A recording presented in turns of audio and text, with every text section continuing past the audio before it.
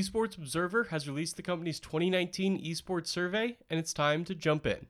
I'm Mitch Reams, and this is the Esports Minute presented by Esports Network. Each year, the sports business journal's Esports Observer releases a survey from a wide array of esports executives.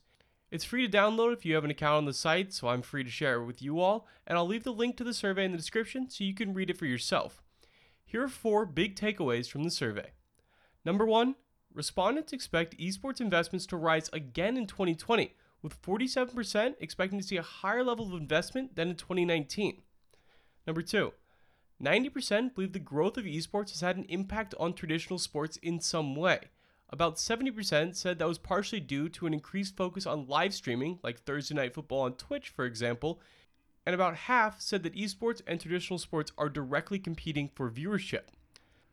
Number 3, the biggest area of concern is cheating and match fixing. With many popular betting sites beginning to offer esports odds, there is a major scandal just waiting to happen. Traditional sports is littered with them. The main reason cited for this problem is the lack of fraud detection systems, but players' willingness to accept bribes to throw games was also indicated as a problem by 36% of respondents. And the final takeaway I'll highlight for you here, China and the United States are the 2 countries with the best esports investment opportunities. Third is India, and you can hear why on the main Esports Network podcast feed, where we examine the PUBG mobile craze and why so many esports orgs are snatching up teams in India.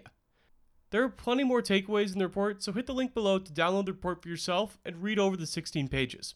I'll be back on Monday with Money Monday, looking at the biggest partnerships and sponsorships over the past week of esports. Have a great weekend.